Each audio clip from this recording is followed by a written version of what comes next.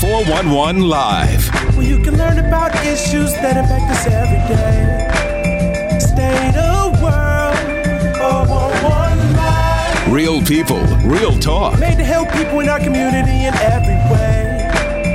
For your girl, 411 Live. Milwaukee is almost like two cities in one. You know, we have the growth, we have the NBA championship, we have the Republican and Democratic national committees looking to bring conventions here. There's economic growth downtown. And then you have that other side, high levels of poverty, high crime, high homicides, record level homicides, things that are happening that affect a lot of our young Black males.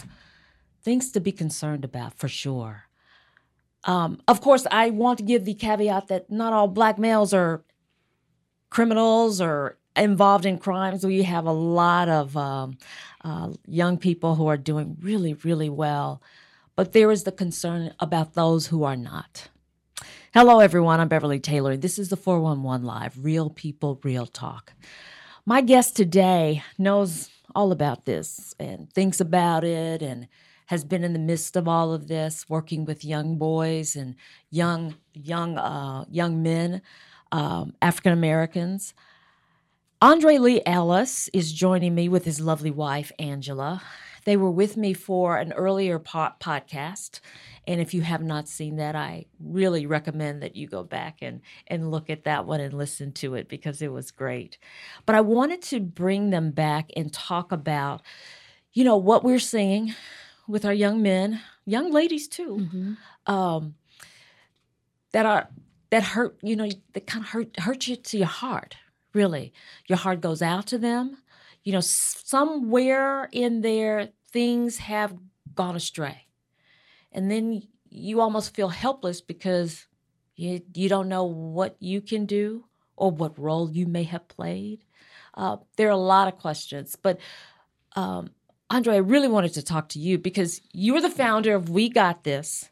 And during that tenure with that organization, you saw hundreds of boys. And Angela, you know all about it because you were right there with him, and you know about some of those boys that had to come to your house, you know, that were in crisis. And I just wanted to kind of talk to you about what you're seeing. I know you're passionate about this because we were talking about the other podcast, and this came up. We had you scheduled for a podcast, and you had to cancel because the mayoral candidates were going to be in a debate, and you wanted to be able to ask them some questions about what are you going to do about what we are seeing with our young people. And I felt that passion. Tell me a little bit about what you're thinking.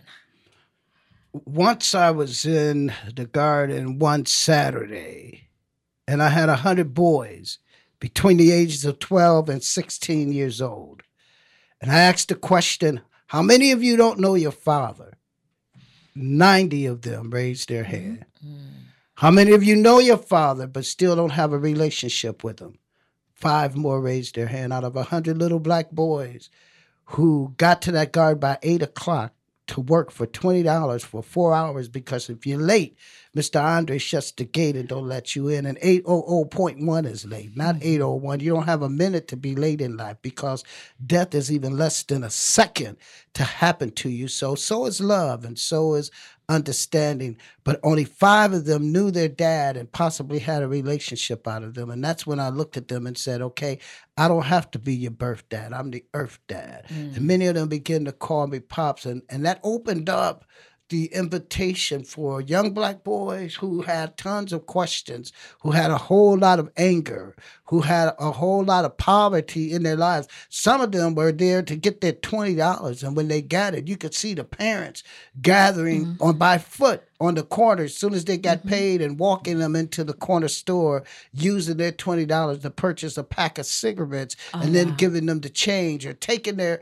10 of their dollars to go buy a crack rock to go back to the house. Or the boys would come and say, don't give me my money in front of everybody because my mother over there watching and I need to tell her that I didn't get paid today. I said, no, because if you tell her you didn't get paid, I'm going to be in trouble. And so I walk over to the parent and I say, hey, please don't use this money for this today or that today. And then I might not see that little boy the next week or the time after that because the parent has then told him you can't go back over there anymore. You put them people in our business and they take the goodness away. And the next time I hear about little Charlie, he's in handcuffs or he's at the Juvenile Justice Center where I go sometime and do work. Wow.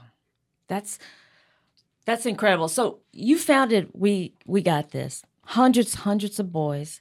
You're now, you've left that organization, still friendly, still connected in that emotional way, but you're with Ultimate Farm Collaborative. Correct. But Angela, I'm just wondering, that it's a lot to take. It's admirable. It's important to love these kids and speak to them where they are and reach them. We need more people to do that.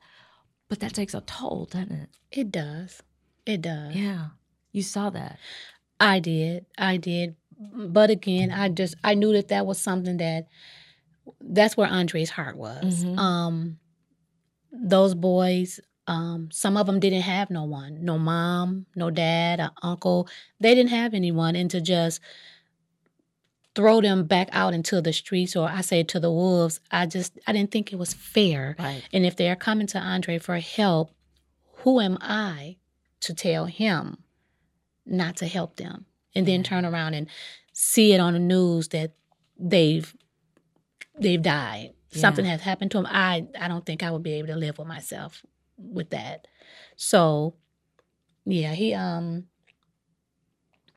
did, and he's doing what God puts on his heart to do. Right. Like he said, he's not the birth dad. He's the earth dad. I'll say thousands of boys, young men, young gentlemen. Some of them are almost his age. Right. Who probably don't know their dad or know their dad are in a bad relationship, because I hear it. I hear some of the conversations, and they are of age, but his phone still rings. Right. And I hear those conversations. Yeah. You were telling me earlier that, you get a kid that, 19 was sent to prison or to jail and been there for 10, 15 years, and they've heard about you. They get out. And they would come to the garden to find you. And they're 40 years old. Take the word thug, remove the T, you have what they need, a hug.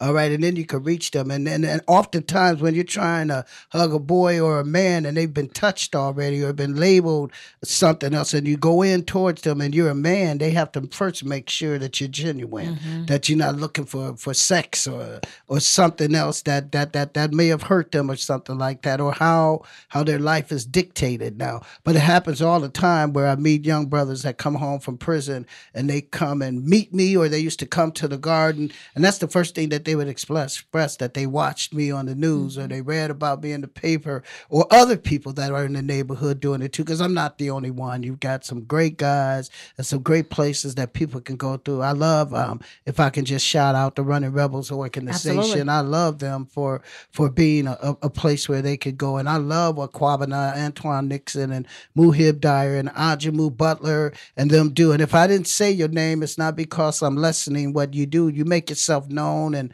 make yourself out there, and then people will hear about it. But it's just many of us that are doing it. Here's what I wish. I wish that the governmental entities and the people and the cliques that are getting together downtown in the boardroom and putting together the budgets and the monies and the resources that need to be going into the houses and the neighborhoods, so that the thugs who need a hug can kind of rise above what it is that they're going through, and putting it in the hands of those of us that will do things that will help the people, because it's really, really bad. But here's the other thing, Beverly, and I have to say it. It's a business. And in our city, many people go to college and get a degree for urban everything. They get a degree in urban medicine, urban education, urban criminal, whatever, urban law. And urban usually means something with poor, poverty, black and brown communities and things like that. And I once asked a group of doctors that came through, students that were becoming doctors from Marquette University,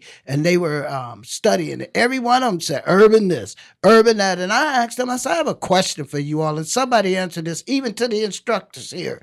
Where do I go and get me a degree in suburban anything? Who teaches me how to keep white people poor? If I want a degree for white people that do the same things that black people, where do I go get that? And it's a shame that we have to do that, because the one thing I love about the garden, that you work with a bouquet. All the flowers are a different color. Right. All the vegetables and everything are a different color. But when you hold them in your hand together, it's such a beautiful bouquet. I wish the world would turn into a beautiful bouquet. But yeah, I get all kind of young men, older men, or whomever it is, coming to my life, coming to the garden, and they need the assistance of the Earth Dad. Yeah, yeah. Do you feel like, we're in a time where things have it's just gotten worse? I guess I'm wondering what you're seeing now. Does that heighten your concern? Well, we're desensitized to it now. We could hear somebody get shot, and now we want to zero in and see what all happened. How many times did they get shot? How did they die? And all, we want the details of it. And I don't know if that's the video games that people play over the years or that the young people play now. The young men that I talk to who say, well, shoot, but which is usually a cuss word. Well, shoot. It don't matter. I'm not going to live to be 25 anyway. And I tell them, say, look at me, I'm 61. And that's what happens. There's silence in the room. Yeah. Because, I never knew my granddad. Well, I'm him. I never knew my dad. I'm him. You don't have an excuse anymore. And usually those are the ones that I can reach. I'm recently concerned about the young man that went into the 5th District Police Station and just started shooting. Now we're at a point to where we're shooting back at the cops when we used to look for baseball cards from them, when we used to call them for help. Now we're at a point where 911 puts you on hold versus coming real quickly. We're at a point where Red Cross doesn't come to the neighborhood anymore because they don't have enough volunteers from the community to assist them. Now we're at a point where when young men getting out of the car, you can already see the gun in their pocket, waist, or hand. Now we're at a point where every young man that I hug almost has on a bulletproof vest. That's amazing to me. Really? We're at that point. We're at the point to where domestic violence is on the rise, even with our young people. They're 15 and 16 years old, and they think relationship is slapping and hitting, even the girls. The girls slap and hit the boys, and then when the boys hit them back, they go get their brother or their cousin or their dad, and now the dad is shooting at you for slapping or hitting on his daughter when your daughter, not that anybody deserves it, but who's teaching them about relationship when at home they are the ones supplying their parents with drugs. Wow. So when you try to nail down, a cause, I mean, there are so many causes, right? I just think we're living in biblical times. Yeah. I think we're living in the last days, and it says that the last days would be evil, but it also says to be in it and not of it. And I'm excited that for me, I have a lot of success stories. Like I could tell you, little Malik Taylor was a 12-year-old boy that I met at the garden. That every chance that the school principal was calling me and saying, Luke, Malik is a terror, and I'm jumping up out of bed in my flannel pajamas and running through the street with no shoes on to get over to the father and ask him for that room because I'm getting ready to treat him like a son. I grab him by his throat, slam him up against the wall. Yeah, therapy. And I say, Malik, you're going to go in that class and you're going to act right. But Malik graduated from North Division High School last year out of the 11th grade. Oh, wow. Out of the 11th grade at 16, Malik, the next day after he graduated, Malik went into the Army Reserves. And Malik went and did his 3 or 4 months in that training. But now Malik is over at, let me say it right, Cardinal Stritch University. And he's studying to become a lawyer because Malik said by the time he's 34, he wants to be president of the United United States. Malik just recently proposed to his 17-year-old girlfriend who's studying law. They look like, or they're mimicking that couple that we know. And I'm just really excited about Malik Taylor, Rashawn Collins, who works with me over at the Garden, who I got at 12 years old, who had a speech impediment, and his teacher told him that he couldn't win the student council because he stuttered. And I took him and taught him theater tricks, and he won the speech, and now he's over at the Garden with me, and he's 21, and he just has not left Pop's side. I have a lot of success stories. Travis Hartman, who grew up on Ninth and Ring, one of the first persons that I met who may be leading We Got This as we speak, and coming up this spring, that may be the person you go do business with there. Excellent. I love those stories.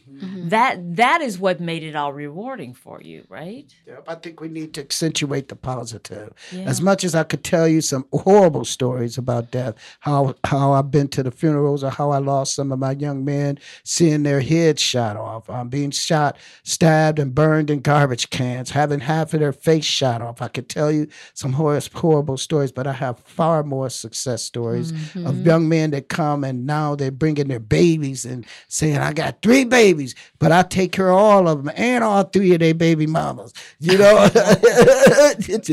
But they're in their lives. And I think today's young men who lacked dads want to attack that. And now they want to be the parent. They don't want to just be a parent. They want to be the parent. And I see young men coming back into the lives of these children. And I think the system needs to make it easier. The child support system and places like that, you're going to have me back for a third time. I know. The child support system and all of that need to make it easier for these young men to be parents. And rather than giving ways to separate the mother and the father, they need more sessions where they can counsel them on how to do co-parenting or good parenting and relationship building. All right. Right there. We're going to cut. We're going to take a break. We have much more to talk about with Andre Ellis and his wonderful wife, Angela. So stay with us. When I was in foster care, I never knew when I would have to move. So I always had my suitcase ready to go. Then one day, I was adopted. My new parents opened their hearts and home to me. My parents cook my favorite breakfast for me every morning. My parents take me on trips I never thought I would go on. They gave me a home and an even better reason to use that suitcase. My parents aren't perfect, but they're perfect for me. When times get dark, we can't see the help that's all around us. Let 211 be your guiding light for help with food, healthcare, and other resources. 211, how can I help you? Call 211 or visit 211.org. 211, get connected, get help. Welcome back to the 411 Live. I am talking with Andre Ellis and his wife, Angela Ellis. And when we left, we were talking about some of those success stories, those things that kind of pumped you up to help you continue to do what you were doing. To just see the flourishing of the seeds that you've planted, the young men who have grown up and taken the high road. And that's wonderful. But you also have those that did not. Or they tried and something else, interfered with them. Those hard stories. Those stories that, we kind of glossed over a little earlier on, where some of those young men are not with us anymore. Yeah, that's disheartening, because imagine when you look at Facebook and you see the tons of mothers who have lost sons and fathers too, but mainly it's the single mothers a lot who get to knock on the door that their boy was the one that got ambushed or shot or killed or that the police took out or whatever, or died in prison or in custody or whatever. It's the single mothers that have to go through that. And oftentimes I have to hear their story stories, and I have to see them try to be so strong. But how strong can you be when it's all in your dreams? When their tennis shoes are still sitting by their bed because you don't have the strength to move them? How strong do you be when you still have their last report card taped to the mirror and it was straight A's? But because there was some hope, but somehow they got into the wrong group of young people and into the wrong fast-moving car, this reckless driving that we do. You know, we want to blame it on video games and different things like that. But now you can go to college and you can get a degree in video gaming. My own grandson, Dr. Peanut, plays the video games. And yes, does he have a bad attitude sometimes? Yes. Did I ever have to grab him by the throat about it? Yes. Will I do it? Yes.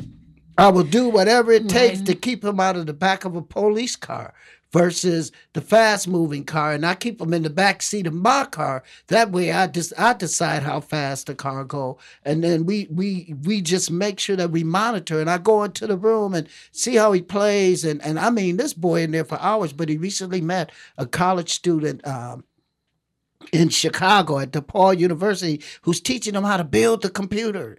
He can make his own computer. And I'm telling him, Dr. Pino, when you go to college, he's going into high school. He's going to Riverside. Riverside, get ready. I'm sending you a scholar. And he's going into high school. And I'm saying, when you go to college, you could have 10 computers already built. So out of your dorm room, you're selling computers. But how good is that going to be for him if people are there trying to rob him and different things like that? So he got to build computers and take karate. But, right.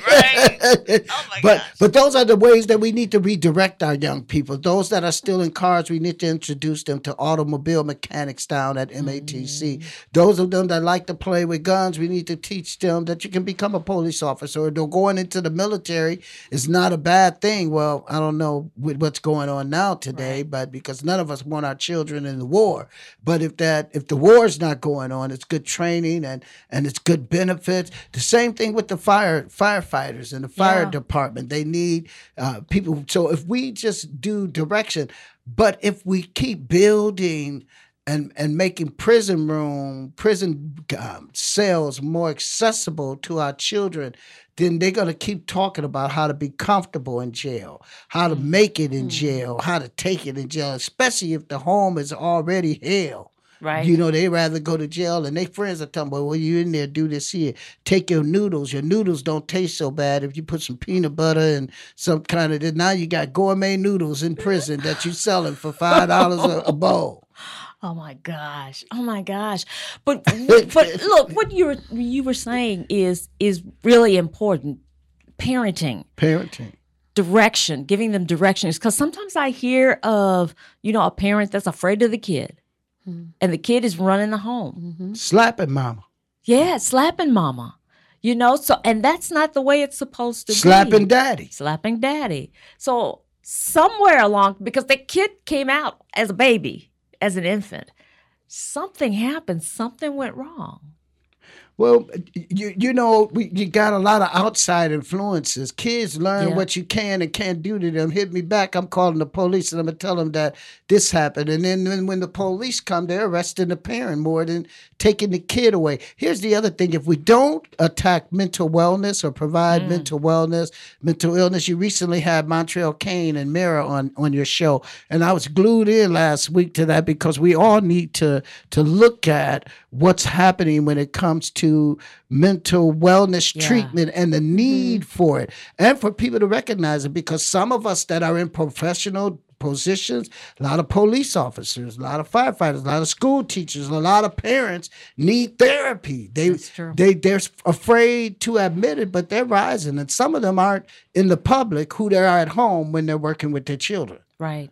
And I remember long time ago doing a story, we got this at the Garden, talking about mental health. And this is before the pandemic, and talking about, these kids really needing this. First, you got to overcome the stigma. But then when you do that, availability was an issue.